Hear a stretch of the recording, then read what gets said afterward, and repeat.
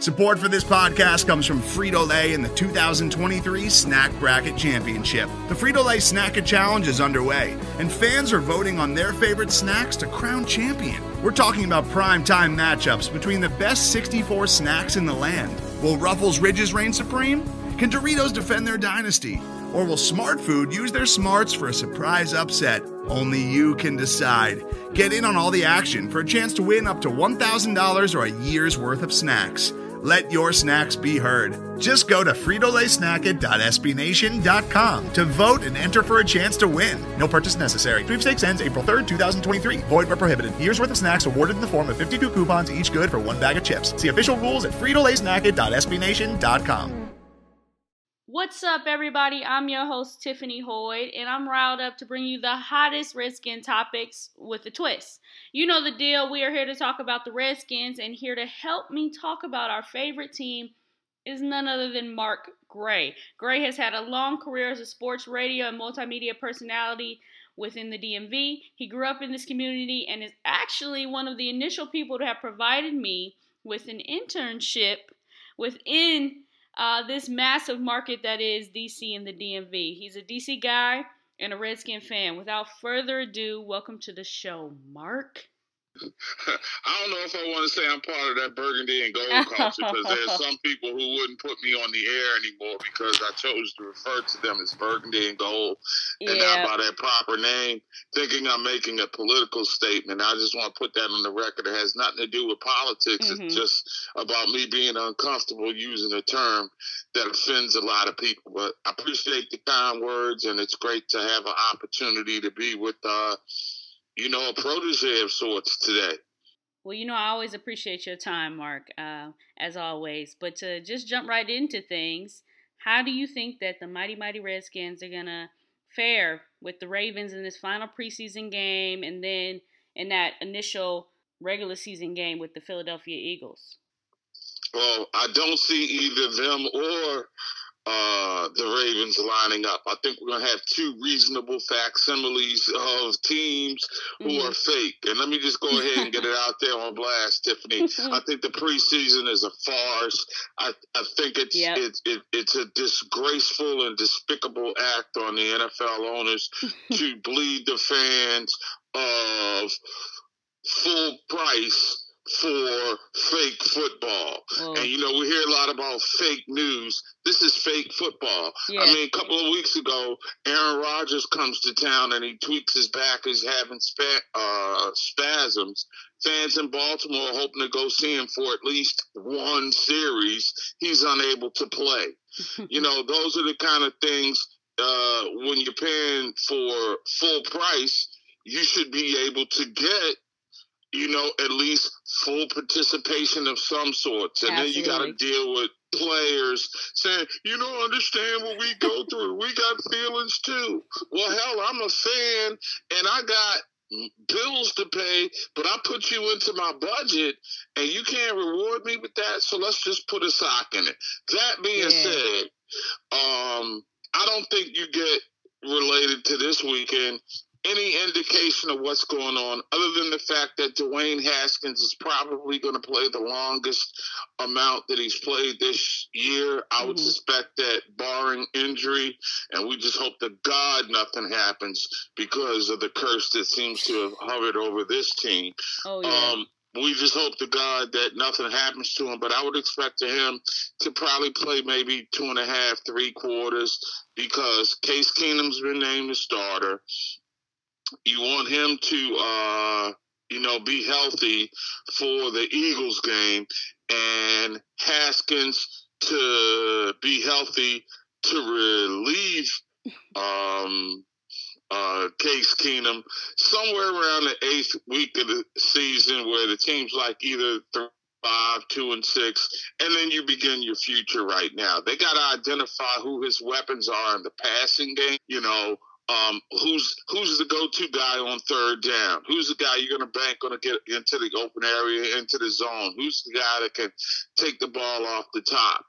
And if it's a series of those young players like Cam Sims and Terry McLaurin, then maybe they will have identified themselves right now. But that would be the concern for me, for Burgundy and Gold fan.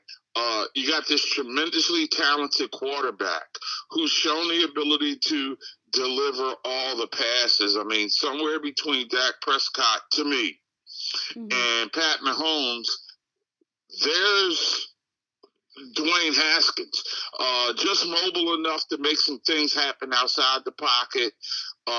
Classic drop back passer enough to be 65-70% completion guy.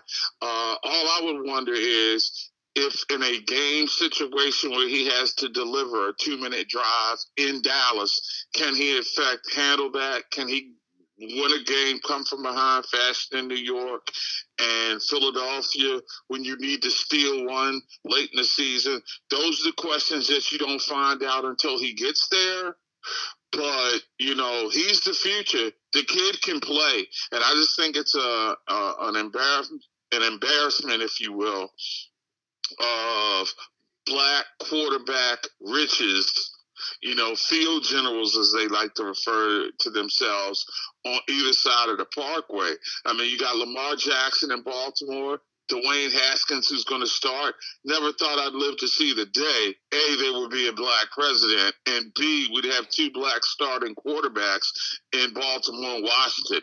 It's amazing historical feat, and I guess with the amount of black quarterbacks that's in the game right now, it shouldn't be something, it's no longer something that's truly appreciated, but to me, who was around to see how Warren Moon got scrutinized, to watch how Jefferson Street Joe Gilliam got played in Pittsburgh, to watch Marlon Briscoe have to be turned into receivers, and Charlie Ward not to give a chance, I'm almost overwhelmed to a little bit by the historical significance of that. And also to that sentiment, it's important as Redskin fans that we don't get ahead of ourselves, because we have a tendency to do that. If you look at the RG3 situation, he didn't have everything he needed to be successful, whether that was a proper trainer, whatever it may be in that situation. We got ahead of ourselves. It's easy to make these comparisons, but are we going to give him everything he needs to be successful so that he can be that quarterback, that guy for us? Well, that's a great point, but a couple things at play here. I think, quite frankly, while RG3 may be better as a Sports Center top 10 quarterback, I would have to say Dwayne Haskins looks to be a potentially more polished all-pro caliber back at the same time coming into the league. Now, I was traveling heavily a lot in the Southwest doing a lot of SWAC games the last couple of seasons of RG3's career. So you get up early in the morning in the Central Time Zone. You can watch, Baylor games. So I saw, 5 or 6 Baylor games, and I was always struck by RG3 as a dynamic athletic weapon. But I never thought about him truly as a all-in quarterback until he had that fantastic rookie season, which we know to be a fluke. I never was a big fan of his fundamentals, the way he passed. He's always thrown off the back foot, but he could make up for his mistakes in college by being the most explosive playmaker on the field. I look at Dwayne Haskins, and I don't see the most explosive playmaker on the field. I see a hell of a good quarterback. I see a guy who can throw the out route at 40 yards and drop it over the bucket in a 2-deep zone. I see a guy that can just lead a receiver out there 60 yards down the field, let him go after it and get it like Deshaun Jackson used to do. I just see certain fundamental skills that I didn't see in RG3 that Haskins possesses. When I look at the upside, RG3 was going to sell a lot of jerseys, a lot of sneakers. He had the potential to be a bigger football personality. I think Dwayne Haskins is just a flat out quarterback baller who is going to unify his team where RG3 kind of was prima donna-ish and tore him apart. And ultimately, I think that's why Haskins ends up having a longer career as a all-pro caliber playoff contending type signal caller that RG3 was not. I honestly think that is kind of unfair to RG3. I think we don't necessarily give him the benefit of the doubt and truly talk about the fact that this man, he was injured and he was forced to come back. Well, not forced. They didn't make him do anything, but he had to come back early, and he didn't need to come back that early. They should have sat him. And we saw the remaining trickle effects of that. We saw him get in his head. We saw him lose his confidence. I'm talking about before the injury. My whole thing was, and I was like, I bought into it. I saw some of those dynamic plays that he made, and I was all in coming back the second season. But me personally, Mark Gray, the talk show host at the time, who was on the Fan, openly campaigned for Russell Wilson. I'll never get any credit for that. I don't have any. I'll never get credit for that. But I was the one who wanted to take Russell Wilson, say, in the third round, which is when he went. And instead of getting Kirk Cousins, you get RG3. And Russell Wilson.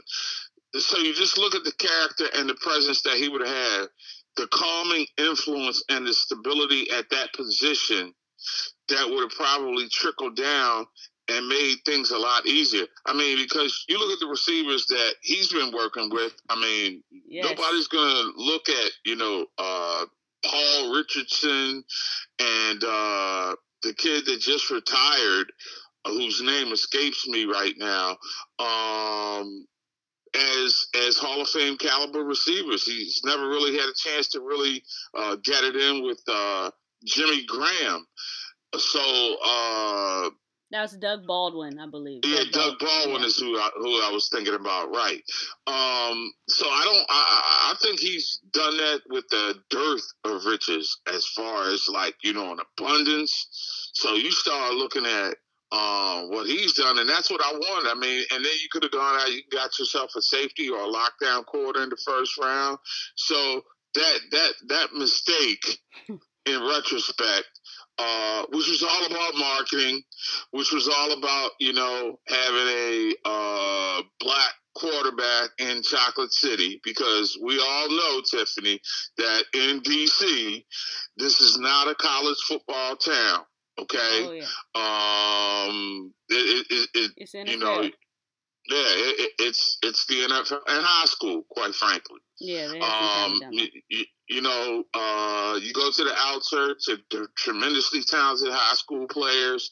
You're in town. Just the level of people, recently, heck, Vernon Davis, tight end for the Burgundy and Gold, is a Dunbar High School graduate from the District of Columbia, D.C. Public Schools. So that's the football demographic of this town. And if you're not watching college football, you miss it. That's why I love college football so much. And speaking of Vernon Davis, I was actually reading something, a fan blog, and they were saying that we need to look into trading some guys like Vernon Davis and a Colt McCoy, especially after that Andrew Luck scandal, trade him possibly to the Indianapolis Colts for a supplemental pick or something. Because we have a quarterback battle, but to be honest, we know Haskins is going to sit, and we know that Case Keenum is going to be the guy. We don't need all those quarterbacks right now. Let me ask you a question. Have you seen the offensive line? Yes. Have you? Okay. Yes. So there is no such thing as having too many quarterbacks when you have a putrid offensive line at the one this team has. This team last year went into their third string quarterback and had to find a fourth to finish the season. Okay? So in my humble opinion, we can pump the brakes on any kind of worries about the ego and the battles of a quarterback until you make sure that damn offensive line is worth one. All right, let's just. Well, we know we have to probably figure out how to get Trent Williams to stay. We have to figure out how to shore up some of those positions. Maybe we should trade for an offensive lineman down the line. Yeah, well, all right, if I got a good offensive lineman, I ain't trading Colt McCoy for him. Well, we just need a decent offensive lineman at this point. Well, I don't know even if I think you can get anything because Colt McCoy is fragile. He's not a commodity. It's almost like Jordan Reed. You can't get nothing on a used car, so you might as well give it away to Cars for Kids. You know what I'm saying? We can get simple. A supplemental pick. Okay, if you say so, I wouldn't be willing to fork up, and it's really sad to see what's going on with Jordan Reed because his body's just his head won't allow him to play football. He's got to retire, So I'm gonna publicly say it. It's not that because I think Tiffany, and I'm gonna say something that's gonna make people in Kansas City mad. Win healthy and win right. The best pass catching tight end in pro football is Jordan Reed. There's no doubt about it. He just can't stay healthy. I just think it's one of those situations. Is that an organizational issue? Because it seems like the Redskins have a. Well, no, because his is a propensity for concussions. Yeah. Everybody or some players just have certain parts of their bodies that are just vulnerable, and we've seen when you have a vulnerable head how that can affect your life. From Junior Seau to Dave Dorson to Aaron Hernandez, the list of CTE folks continues, and the way Aaron Hernandez was a little deeper than CTE. Yeah, but I think that had something to do with it. You know what I'm saying? Yeah. Because the behavior that would lead you to be part of a murder conspiracy after just signing an agreement for $8 million lets you know, and I don't mean to make fun of it, but he had to be crazy. I mean, he was about ready to really live his good life. He was going to be certainly the kid. He had more talent really than Rob Gronkowski. In many respects, he was to New England what Jordan Reed was, or is, I should say, to Washington. Just a more gifted, fluid, athletic talent who could do incredible things. And he had just gotten paid. The organization had his back. And then he embroils on a killing spree. Escapade. Yeah. Well, no, he was convicted, so it's been proven by a jury of his peers. Yep. You know what I'm saying? So you put all that into the mix right there. We've seen what CTE can do, and I think that for Jordan Reed's life 20 years from now, he's still a fairly young man. I think he's 26, 27 years old tops. You'd like to see him have 50 more years on the planet. You know what I'm saying? And I just don't think that if he plays any longer, he'll be able to make it perhaps another 20. And then if he's got a chance to get out, you let him out. And if you're Washington, quite frankly, from a pure business and football decision, Vernon Davis may have to be your starter. You may have to mix and match and Jeremy Sprinkle and just, even if you have to cut Jay Reed. And you don't cut Jay Reed. You don't cut him. Do. Yeah, you do. You can't afford to cut him because if someone picks him up. Well, you do because you know why you afford to cut him? Because you might be able to find yourself another left tackle or offensive lineman that gives you some versatility, and you'll need that spot up front to block. And I think the productivity that you get out of Vernon and Sprinkle can offset what you lose from Jordan Reed, only because you don't know if he's going to be there. And you got to have that. You got to do something with the football spot. You need that spot. You only got 53 of them. I think you can only hide 9 of them on your practice squad. You need that spot. For a team that don't have a great deal of depth in the offensive front, and you may need to look to pick up a receiver that can help offset the malady that is their skill position outside. If you get rid of Jordan Reed, you definitely need to be picking up a wide receiver because you can block all you want. If you don't have anybody that you can throw down the field to and then be successful in that, you're not going to have any success. And that's the point I'm trying to make. So I don't want Jordan Reed to be gone. I just don't think he'll ever be great. I think he'll be okay, and I'm gonna tell him like an OG. because I had a conversation with one of your Howard brethren that'll be airing on the shadowleague.com. Can I get a shameless plug in here? Yeah. I got 30 brilliant minutes coming up next week with Antoine Bethea, who is an OG in the league right now. Howard. Howard guy that went in and became a starter and is flirting with the Hall of Fame. Doesn't have enough interceptions to probably be revered as one of the great safeties, because that's the only analytic that we have. But when you look at all the other things in his great stories, he may not be a Pro Football Hall of Fame, but he's damn sure going to go into the Black College Hall of Fame. So check out the shadowleague.com next week for that. And I also got a little tease that's going on my social media accounts at Sports Groove, little video montage that I put on there. And, if the folks at Madden are listening, he thinks he should be at 80 or 90 all time. I think this year he's a 77. And while he tries to play like he doesn't like that, I don't think he's cool with that. No, I bet he's not. but I forgot where we are. I just had a senior. We were talking about the wide receiver position. Yeah, they got to get some weapons, and until they find some weapons, that's another reason why I don't feel that Dwayne Haskins should be starting right now until they identify those guys in the pass route who are going to be where they're supposed to be. And after he continues with his mental reps, he's going to be banking on them to get there. They need some time to grow. And then, who knows? If you catch lightning in a bottle with Case Keenum for a year and he's your Nick Foles, ride or die, and keep him in bubble wrap for a whole season.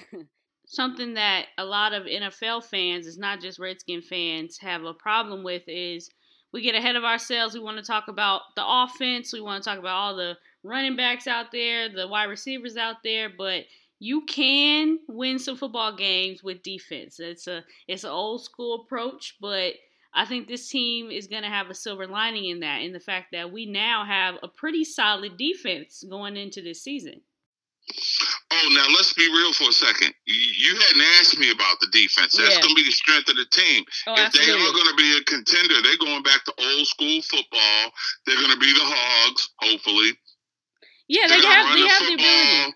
And stop the run. You got two backs. Well, three when you consider Chris Thompson. And the fact that you're able to hide a Bryce Love on the sidelines and let him get healthy. Nobody's talking about a guy that was a Heisman Trophy contender until he tore his knee up. Yeah. That's chilling in the cut right now and will be a better version of Chris Thompson, believe it or not, when he steps onto the field. Absolutely.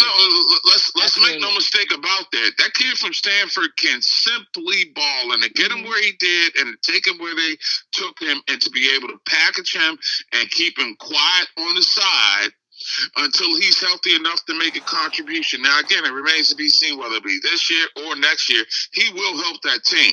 That being said, they can run the football this year.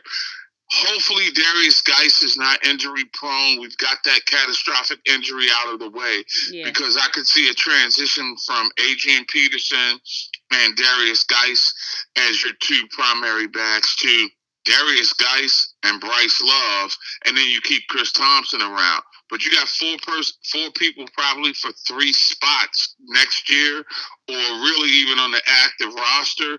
And it's good that you can have three people right now and just focus on them the touches. I don't think any of them should have to carry the ball more than 15 times. I think 15 times that Adrian Peterson could get you 100 yards. Absolutely. Because he's a monster. And if you get 60 to 75 yards from Darius Geis, you're going to win a lot of football games because that's going to make Chris Thompson better in the backfield. You can line him up, and then, you take the pressure off the quarterback, for sure. Well, the offensive line, because you got guys that are, they still had a block, though. and see, that's the point I'm trying to make. Like Chris, what was his name? The old player personnel guy said they're football players. They'll stand in there and they're Scott McLuhan. They're football players. they'll make that block. And, Adrian Peterson blocks. I think Darius Geis blocks. Chris Thompson, too small to block, but you just need one of those guys to hold the block long enough so that you can dump it down to Chris Thompson, let him get in the open space, or Bryce Love when he cuts back. I mean, so I think it's definitely going to be a ball control type of offense if your guy, Jay Gruden, is disciplined enough with his play calling to run when you're supposed to run and pass when you have to pass. I think Not that's pass going when to be you want to pass. that's going to be their sneak attack, because so many people are going to be running that 3-4 defense that we see so much in the league. And so when you have a dual back offense, and you have that ability to bring in some more backs that can get some yards, that can be a way for you to supplement your offense. But in all honesty, I think that we are paying a lot of attention to this offense for the Redskins and what it's lacking. But I think that we're just not talking enough about the fact that this defense is really built up. They have some vets in Norman and Dominique Rodgers-Cromartie. They have Landon Collins. Then they have these young guys that are going to come in, like Jimmy Moreland and Adonis Alexander. And then that's just on the back end, because that was what was ailing us last year. Not to mention what's up front and at that linebacker position. You have this defensive combination that is, in my opinion, kind of Bears-esque. You can probably see them turning into a defensive powerhouse. Is Greg Minusky ready to turn loose the dogs? Does he know how to turn loose the dogs from a play calling standpoint? Because I think some of those blitz packages that we're going to see from Rob Ryan are going to be ridiculous. Mm-hmm. That's what he did in all his previous stops. His big brother Rex had Baltimore's defense terrorizing the league because they blitz. I'm anxious to see what they do blitz-wise. I'm anxious to see, can they put pressure on Dak? Can they hit him early in the game so he's just slow enough to make mistakes later on? I really loved Landon Collins. I think that the things that they've done systematically. Defensively, definitely. Well, this team during the offseason went through the transition to play ball control. Mm-hmm. Hey, whether you want to look at it or not. And that's the thing. They said, okay, what we're going to do is we're going to build around 2 running backs, and we're going to build around our defense, and we'll find a quarterback. Yeah. And Haskins happened to be there for the future. You bring Keenum in on a 1-year deal, and, this is probably Colt McCoy's farewell tour. And then that's why we need to get a supplemental pick. Someone needs a Colt McCoy right now. The Colt McCoy farewell tour. And fittingly enough, in every town, they'll be right there to give him gifts. And I could see some people actually giving him, crutches. Oh, wow. Wheelchair. Traction, knee braces. Wow. That's not right. A lot of weed for the pain, but that's a topic for another show. No. Can't do that one. We don't need a Josh Gordon. Well, he'll be out of the league now. And remember, in certain places like Colorado, California, and even the District of Columbia, you too can get the marijuana card and deal with your pain issues by using cannabis. Not an advertisement. Not an advertisement at all. I'm just saying that, those would be some of the gifts that Colt McCoy would be getting on his farewell tour. But you'd be surprised how long some of these 3rd, 4th string quarterbacks can float around the league and get that vet minimum. Colt McCoy is not one of them. This is a guy that is out for the season after diving for a first down. He hurts himself. This is the only franchise in the league that could have a quarterback that hurts itself. I mean, let's be real for a second. That happened with Gus Frerotte. You don't remember him.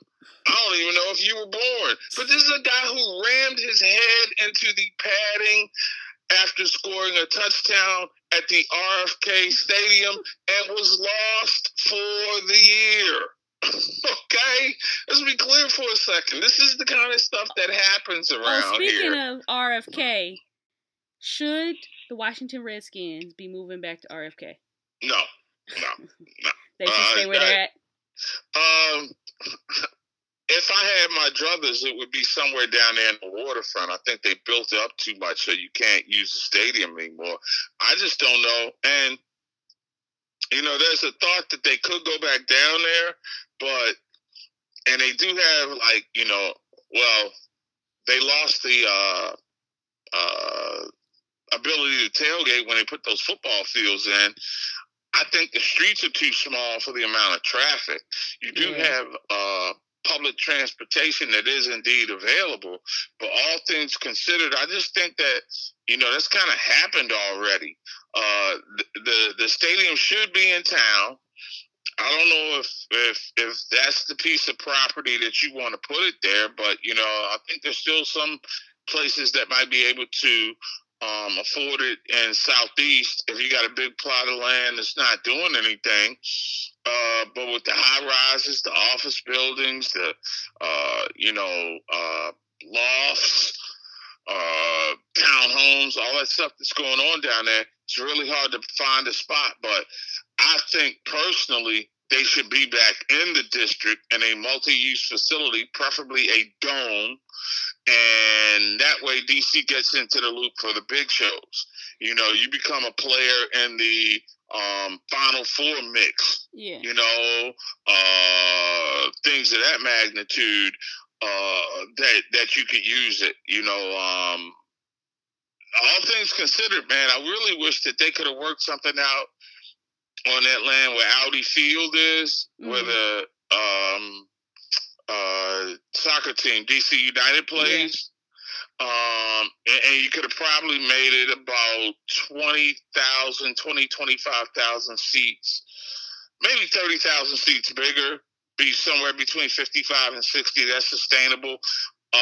Because I don't know if this team is currently, I don't know if DC is a 75,000 seat fan-filling franchise anymore, particularly with all the options and the way that people are getting the game.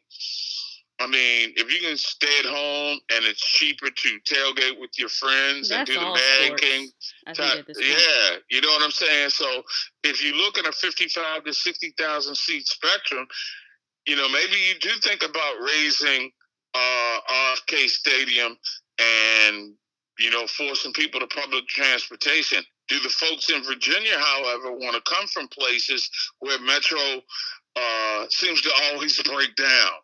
I mean, let's be clear for a second. We're, the blue and yellow lines all the way out, like towards Franconia and, northern, the real rich parts of northern Virginia. Those fans can't get there on public transportation. I mean, who wants to drive and then have to catch a bus and then drive again? But they're having to drive all the way to Maryland, to FedEx Field. Right. And there are a lot of people who aren't either. That's why, Tiffany, I'm old enough to remember where they didn't have to advertise on TV to sell tickets. There were no group packages. There were people who were willing when they passed away. And I mean willing as in, leave unto my dearly beloved son 25 years of Bird Eagles season 2. Yeah, it was that big. I mean, there were waiting lists for people in season tickets. Now they're peddling off game-by-game packages on various regional sports television networks, which is something when I was a child you would never think of. Yeah. I mean, so maybe the sustainability is gone. Maybe you want to think in the realm of 55 to 65,000 seats. Perhaps make it a dome, a multi-purpose facility for pro stuff, built the way that they did in Atlanta or Jerry World. But, Snyder's going to want to have a 80,000 seat mega facility. And I don't know if that plot of land in D.C. where RFK is not there, something that can handle that. Southeast, he could probably do that in Southeast. But mark my words, if they build a stadium in Southeast D.C., that'll be the final gentrification of D.C. Well, that'll be the finale. And gentrification is coming to Prince George's County, one day at a time. But to the original point, I just don't know if DC is ever going to be an 80,000 seat stadium any longer, because I think people are going to realize now, and you all's generation just does it different, and you all's generation of burgundy and gold fans don't remember the greatness of the Hogs. That's just, okay. I ain't never seen that. I seen the internet. I seen Obama as president. You know what I'm saying?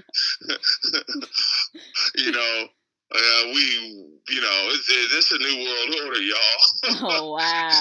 You know what I'm saying? It really, you haven't. The organization has failed you under Daniel Snyder's leadership. He took a tremendous legacy and profitability and turned one of the marquee franchises, quite frankly, into a joke. It is not even a caricature of itself anymore. It is a comic strip, and you just hope that things are about to turn, because I would like to see you all act a fool, and I'm speaking of generation, and not kill each other. So I'm not saying that I don't want to see anybody go off with like guns or stuff, but there was nothing like the night in 1983 when 1991, 1989, 87, I forgot, somewhere along those lines, when Doug Williams led Washington to the Super Bowl. For civic, cultural, social pride, it was incredible. It was the best Super Bowl night of the three that were won here.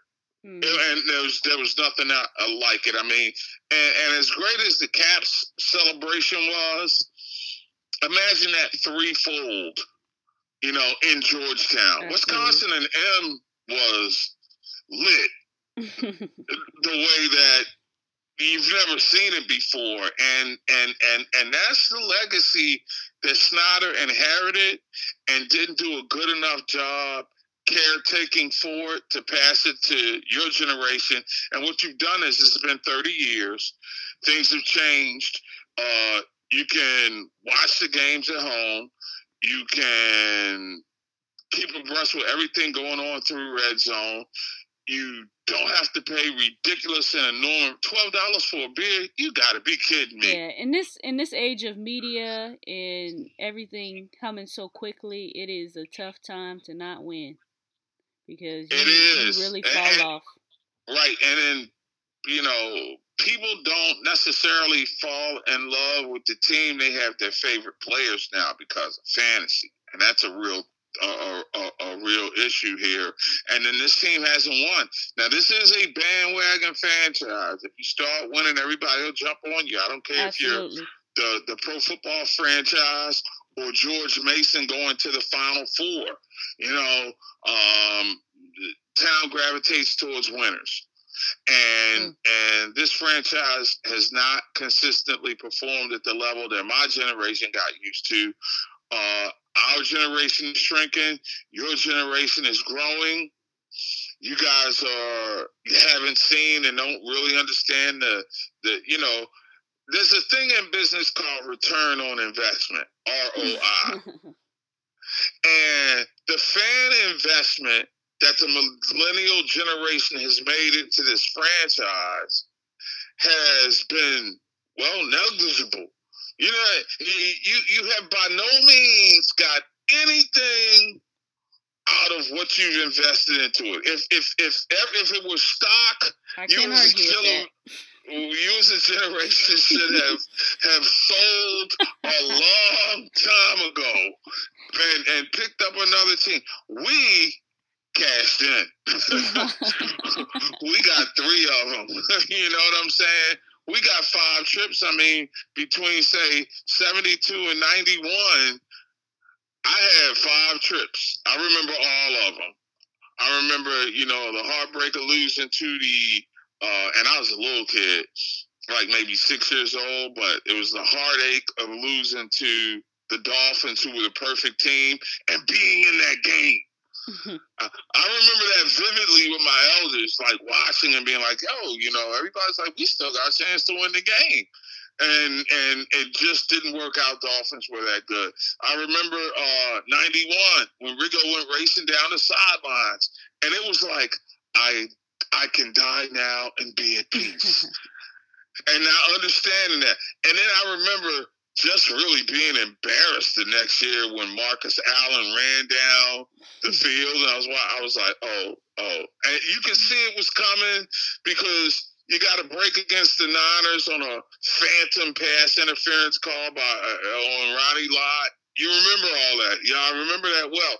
And then by the time I moved to Atlanta to start my career in 91, and I'm just sitting watching Mark Rippon just throw the ball like it was something incredible. It was like he had a Joe Flacco kind of year.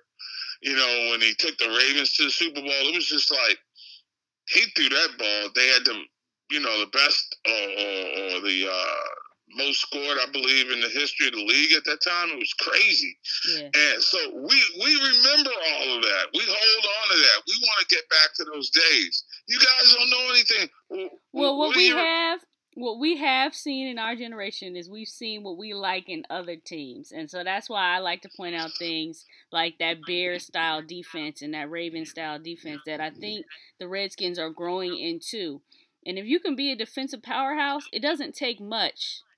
You just need a few offensive pieces in order to get to that level where you can win some football games. Well, that's the model that seemed to work with Seattle. So Absolutely. We'll see. We'll see if that works here. You got to have a front office and a coaching staff that's on the same accord. You got to draft incredibly well. And the people, when you can find Cam Chancellor in the 5th round, come on, man. You draft your quarterback. You're right. You got Russell Wilson in the 3rd round. You picked up Marshawn Beast Mode after his troubles in Buffalo. So you put everything together. Golden Tate. Yeah, but I'm saying, I'm talking about the real player. Richard Sherman, who's 6th round? Yeah. We talking, Golden Tate was all right. You know what I'm saying? Let's be real for a second. He was okay, but when I'm talking about the core, the dogs. Those, Michael Bennett. They just did a phenomenal job of drafting. Bobby Wagner, who's now in Baltimore. See, I think that's a team that people aren't paying enough attention to and really disrespecting, which is good for them. I don't think that they're going to have the tremendous defense like we've seen in the past, but I think offensively, man, they're going to be a problem. I think that the game's going to slow down enough for Lamar Jackson. They're not going to win down the stretch, though. You got to be honest. I don't know. Remember, and they got Mark Ingram. And when you look at Mark Ingram, who's the best back they had since Ray Rice, that's going to make Lamar Jackson a lot better back. It's going to also... But Ray Rice was a significantly better back than Mark Ingram has shown in his career. You think? I think so. You have to think about all the years Mark Ingram was sitting up at the Saints. I'm not talking about the breakout year. I'm talking about the years he was getting stuck on the 2 yards off the line of scrimmage. Well, I think that's because they were committed more to the pass game and protecting Drew Brees. And that was, I think, pre-Sean Payton. Because once Sean Payton got there, that whole dynamic changed. No, that was Sean Payton. And then he realized what he had in it. Ingram couldn't stay healthy. But when he got his mojo under him, boy, he can run. He's going to take pressure off. And they finally got Lamar Jackson, some skilled players. And I just want to remind people of a couple of things. All right, A, he may be a Weasley sack of crap, but Bobby Petrino is a hell of an offensive coach who does a great job developing quarterbacks. And that was Lamar Jackson's quarterback when he won the freaking Heisman Trophy as a starter for the University of Louisville. That same Heisman Trophy, I might add, that was won by, I'm already going to the Super Bowl, though I haven't taken a team to the playoffs and won a playoff game, Baker Mayfield. Okay, let's just lay it on the line right here, right now. But it was also won by Johnny Manziel. The Heisman doesn't really count for a lot in the league. But the point I'm trying to say is Mayfield and Jackson are tethered to each other by the fact that they came into the same division like the same time. Okay, they're both Heisman Trophy quarterbacks, and guess what? Say what you want about Lamar, he got his chance to play, and even with a tricky, gimmicky offense that everybody says doesn't work, it's unsustainable, he's not going to be able to throw in it. But that's the Ravens have always had that gimmicky type offense. They haven't ever had an offense where I'm like, oh, that's the offense you want to model your team after. Yeah, but they played around the defense, and they've never really had this potential for a serious amount of weapons. They've never really had a receiver like Marquise Hill, who came out of Oklahoma, who can play. They got that big kid from Notre Dame, Miles Boykin, who can play. They got two tight ends, Hurst and the other guy who forget. They got a better set of skill players around Lamar Jackson, I think, than Flacco had, quite frankly. And I think in many respects he takes a bad rap. I really do. Flacco? You know, I do. I would have loved to have had him in D.C. For the time he was in Baltimore and see if they could have done something with him. But, you know, that's the difference in organizations and coaching and all that. We can say that for another show. That's an NFL thing where people are NFL fan thing where they like to discredit quarterbacks who have won. I think that's the most ridiculous thing. They'll give more respect to a quarterback that stat-wise looks like he's the guy, but he didn't win a Super Bowl. Then they do guys like Eli Manning, who won 2 Super Bowls. Like, you can't discredit that. You got to give them their credit. 2 of them, and he beat Brady. Exactly. So let's be clear on about both that. of them. There've been, I think Brady's lost, 3 Super Bowls? Yes. And twice was to Eli Manning, and the other was to Nick Foles. Okay? Let's just be clear about, how that. But as it relates to Jackson, don't sleep on Baltimore. Talk about running the football, controlling. Their offensive coordinator, Greg, that was the same offensive coordinator that helped Colin Kaepernick get to the Super Bowl. Okay? So let's be mindful of the fact that he can pass better than he's given credit for. He led a team to the playoffs when he got a chance to play last year. And regardless of what happened, a rookie quarterback, despite the fact that gimmicky offense, I've lived through eras of gimmicky offenses, whether it's the wing T or whether it's... hey, you got to put some respect on the wing T. I'm just saying, it hadn't been sustainable at the pro level. There are elements of it that they do. They call, the Wildcat. Okay. That's all the wing T is to me. It's like, it's the old school version of Wildcat. Yeah. But it was a gimmicky offense maybe Baltimore had. They had to do what they had to do, but guess what? They won and they won the division and went to the playoffs. The point I'm trying to make is the game is going to slow down this year for him because he was out there facing the bullets. B, I think he will grow from the mistakes that he made. He will make mistakes in the passing game, but I don't think the defense is going to be so bad that they're going to ever be blown out.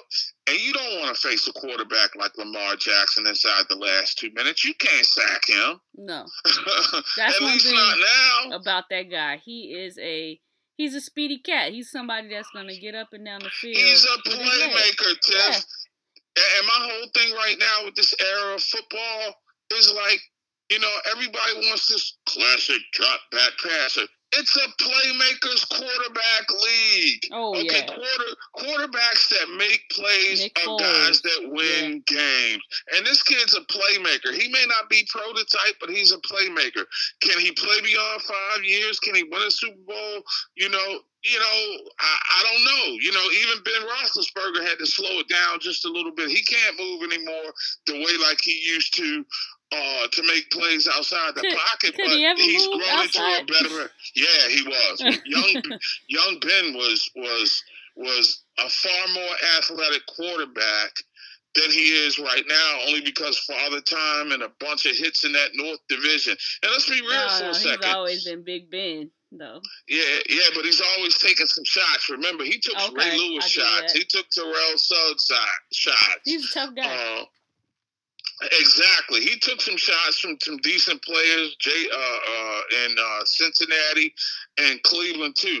North Division was a little bit more tougher than the NFC. What is that? The AFC East. When Brady was being whiffed on by Miami, Buffalo, and the Jets for many, many years. You know what I'm saying? But I'm gonna just tell you, don't sleep on Lamar Jackson. He's one of those kind of players that I think can be dynamic in his second year, and I think that coaching staff and that franchise is so much smarter than what goes on in DC. Which is not to say that DC isn't getting smarter.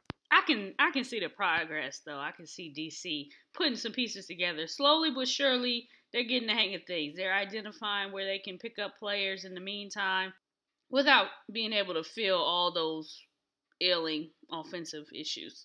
And as an organization, too. I mean, they're making fundamentally sound salary cap decisions. They're prudent with the type of free agents that they're going after. I mean, for as much as it was embarrassing that they took the flyer on Reuben Foster, what did they end up getting him for? Nothing. So if he doesn't work out, it loses. It doesn't cost you anything. Mm-hmm. He got hurt. He's not available this season in the first week of camp. So if he's a spot starter next year and able to make a difference of plays, they've made a commitment to draft Alabama personnel. If you're going to make a commitment to one school and just focus on who they got that's nice, that's not a bad place to start because they always have depth in numbers. Well, first off, let's be clear about something. Jay Gruden better have this damn team ready this year. Oh. Okay? All right, and there's no more excuses. This we're coaching them up. We're going to be fine. We're going to get it done. No, dude. Even in losing, you had better look sharp. I need to see progress. I need to see a team that is ready for professional football to start the season. Period, point blank. I don't want to see a bunch of holding calls. I don't want to see a bunch of offsides penalties. I don't want to see a bunch of illegal motion calls.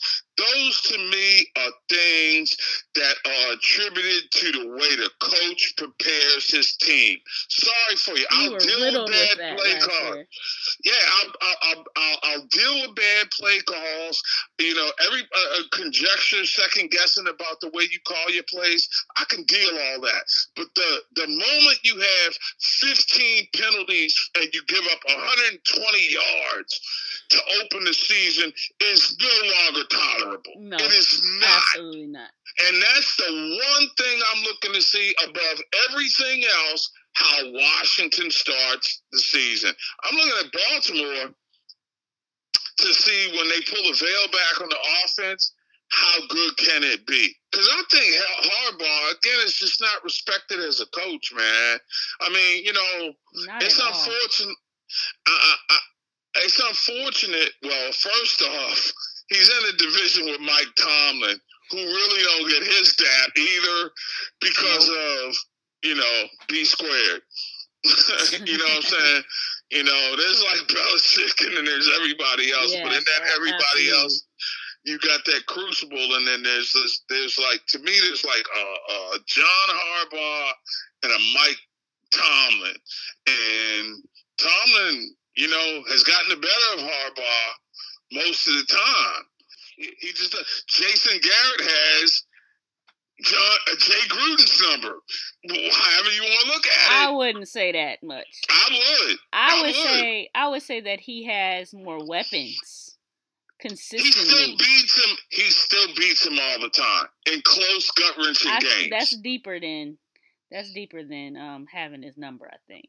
Well, record don't lie. Ball don't lie. So we may be at an impasse by saying the same thing, but Washington don't beat Dallas. All right? Yeah. That's just the unfortunate circumstance. There, I said it. I got it out of me. I've come to the realization, and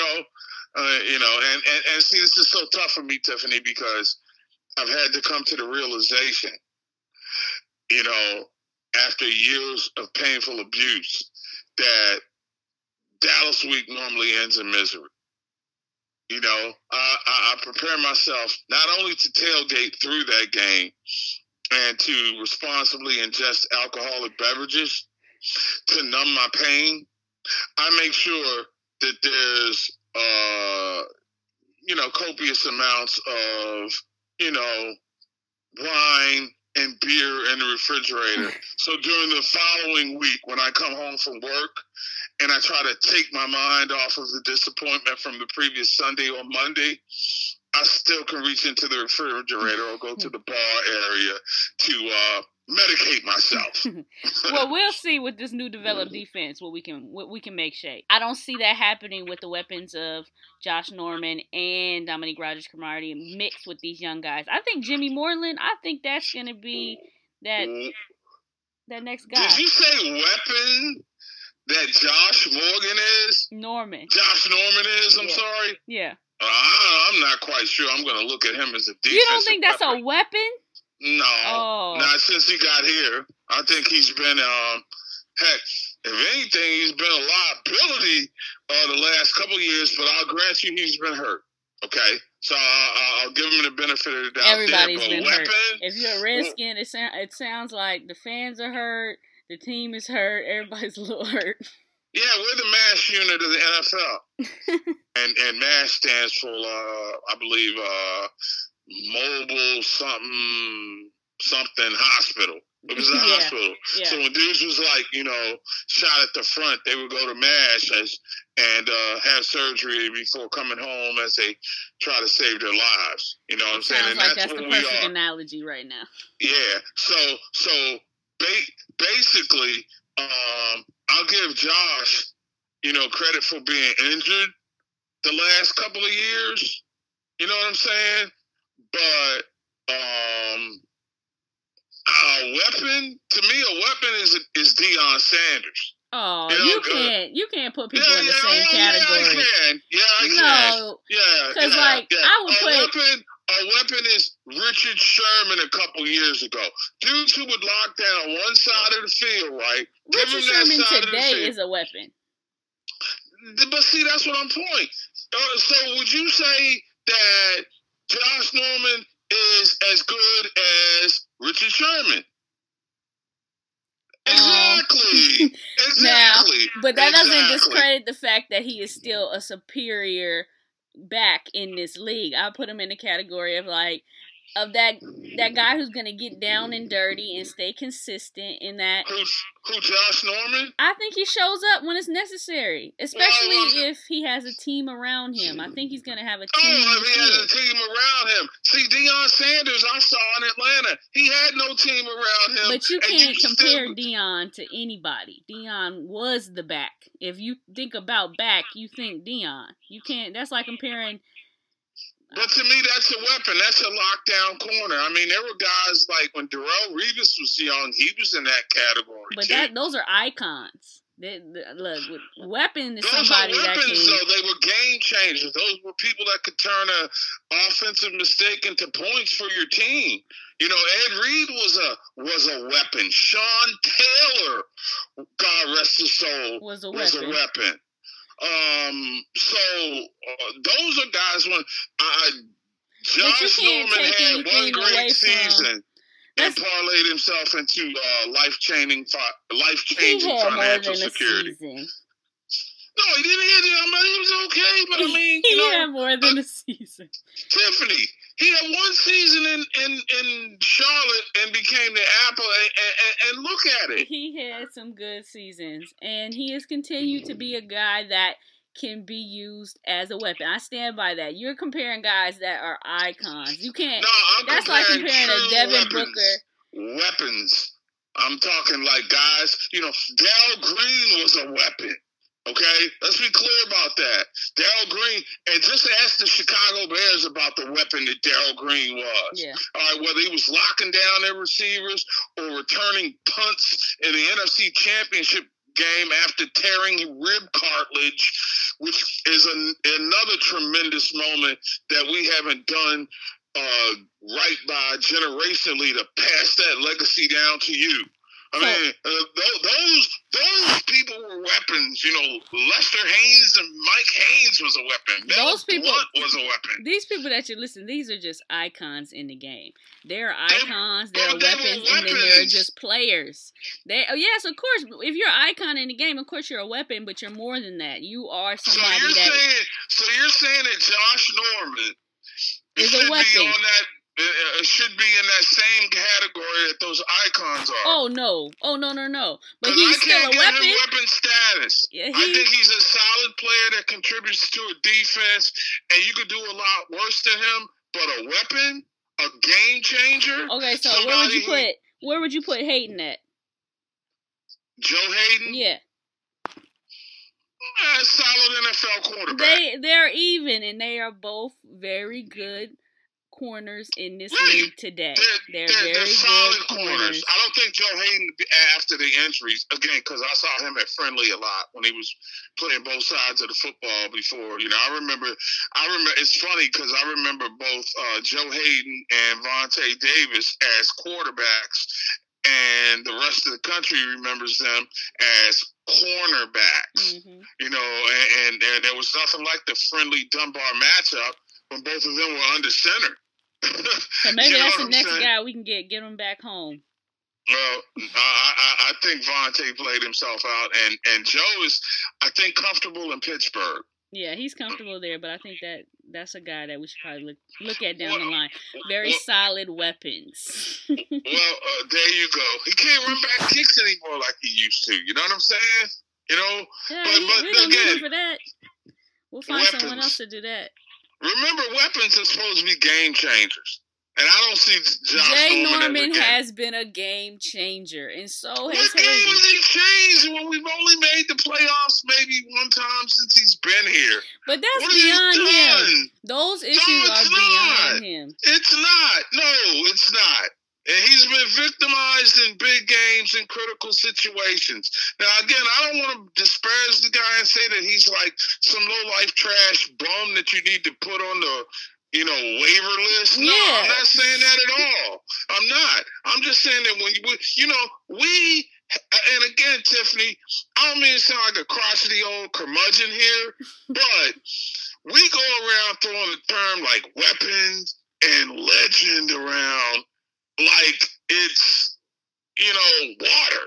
And I look at some of the people that we've given legendary status to for the generation of the last 20 years. Like who? Clinton Portis. Who said he was a weapon? Or who said he was a legend? Let a lot of people tell you Clinton Portis is a burgundy and gold legend. You put his statistics up there amongst the greats like Larry Brown and a burgundy Bobby Mitchell and gold. That's different. All that. A Redskins legend is very different than but I'm saying, and for purposes of this conversation, that's what we're talking about. We're talking about legendary figures in the annals of burgundy and gold lore. And I'm like, whoa, let's pump the brakes on that. Larry Brown on bad knees before there was the otoscope got a freaking team to the Super Bowl. I mean, come on. He was as big a factor as anything Washington had at that time. They just didn't win. I mean, Larry Brown was an awesome guy. And for his era and what he did at that time, I don't think what Clinton Portis did during his era matches up. I don't hear too many newbies or folks. But the thing is, with that, you also have to look at it from the perspective, especially if you're just talking about a team, the Redskins, their legends. You got to give credit where credit's due. For that generation, Clinton Portis, he was that guy. So you can't say, oh, he didn't give anything to the team, because during that time frame, he was the person that was being productive. He didn't necessarily take them to the playoffs, but it's not on just one person to do that. Now, there's superior talent that rises above throughout the generations, but that doesn't take anything from anybody else. It's just saying that, I mean, give them their respect, but identify the icons and the weapons. I think that he was more legendary for his stuff that happened in the locker room when he put on those costumes and did his characters. Dude, there was nothing like Dollar Bill. 4 quarters, 10 dimes, 20 nickels, 100 pennies, dollar bill. It really was, man. He mastered the art of putting himself into icon status. You know what I'm saying? But in terms of productivity on the field, to me, as an old school fan with at least, I don't want to admit this, damn near 50 years of fandom coming up. Quite frankly, my standard's a little different. You know what I mean? Yeah. It's like, okay. And did you win me a Super Bowl? No, sir. Did you get me to an NFC championship game? No, sir. Okay, man, you're making this a little tough on me there, Clinton. It sounds like you're just a little mad that we haven't been winning. But I don't think we can take anything from the athlete. Absolutely. These dudes have gotten paid. Come on. Yeah. See, that's the flip chord. I can't really, and especially with football players who are notoriously disrespectful to their fans and then want us to feel sorry for them. You don't know what we go through. And neither do you about what I'm going through after I pay these enormous sums of money to go out here, sit in the cold and watch you lose. Yeah. For years. Yeah. And you just tell me, I don't worry about the fans. Y'all got a miserable life. It's bigger than just that, though. It's bigger than just the fan experience or the player experience. Of course, there has to be a cohesive community. But also, too, I think that we have to also look at things from a perspective of when we call these guys bums or we say, oh, they're trash or he's not it. This guy is the best at what he does for where he's at. Meaning, you at home, you couldn't do that. You couldn't hit that gap like that. You couldn't hit that gap even though you know he didn't hit that gap.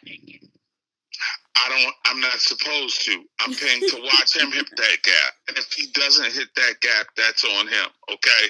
Let's be clear about that. I'm not going to say that, and in another respect, people do have a right to formulate their opinions. Absolutely. We are a country that at least temporarily has a First Amendment, which guarantees you free speech. I don't agree with some of the stuff, a lot of the stuff that people are saying, but I do respect their right to say it if they feel it. Absolutely. All right? And fans who spend hard-earned money and make an emotional investment to a team have the right to feel as though that team should win. Or perform at a high level. And don't be asking for sympathy when you're making $18 million a year and not producing based upon my expectations. And they are my expectations. Why? Because you're making $18 million a year. You work 6 to 9 months and you have a off season when you can do nothing. Well, my final question is, where do the Redskins end up at the end of the season? Do they make the playoffs? Where do you see them ranking out? I think they're going to finish on the outside looking in. I think they'll give us hope for the future. I think this is a year where we start scratching the surface and start seeing a new era. I see somewhere between 7-9 and 9-7. I think they start slow. They finish with a flurry. And we'll be back again this time next year looking at a team that's a legitimate wild card contender. Absolutely. And, we'll see. Now, again, if Carson Wentz goes down, if Ezekiel Elliott sits out the first month, 6 weeks, and the Cowboys end up at like 2-4, that could change the dynamic. But all things considered, I just think that there's Dallas and Philly at the top of the division, and then Washington and the Giants battle to stay out the cellar. All right. Well, thank you so much, Mark, for joining me on Rile'd Up. It was a pleasure. It's always a pleasure. Yeah, you got me riled up. I think I got to go to the gym right now and lift heavily. Yeah, we got to do a part 2. We have some things we got to touch on again. Yeah, well, okay. And in the meantime, instead of going and do the curls for the girls, those 25, 50-pound curls, I'm probably going to give me some 16 to 32-ounce curls. I'll just have a foamy head on top of it. How about that? All right, riled up. All right, appreciate you. All right, thank you. Well, I thanked Mark, and I have to say thank you to those faithful listeners of Rile'd Up. This was a lengthier podcast for us. We don't like to keep y'all too long, but I hope you enjoyed the engagement. As usual, I hope you stay riled up. We are riled up to bring you the hottest Redskin topics with a twist. My name is Tiffany Hoyd. You can follow me on Instagram at TTAlegend. That's TTALEGEND. Thank you so much, and stay riled up.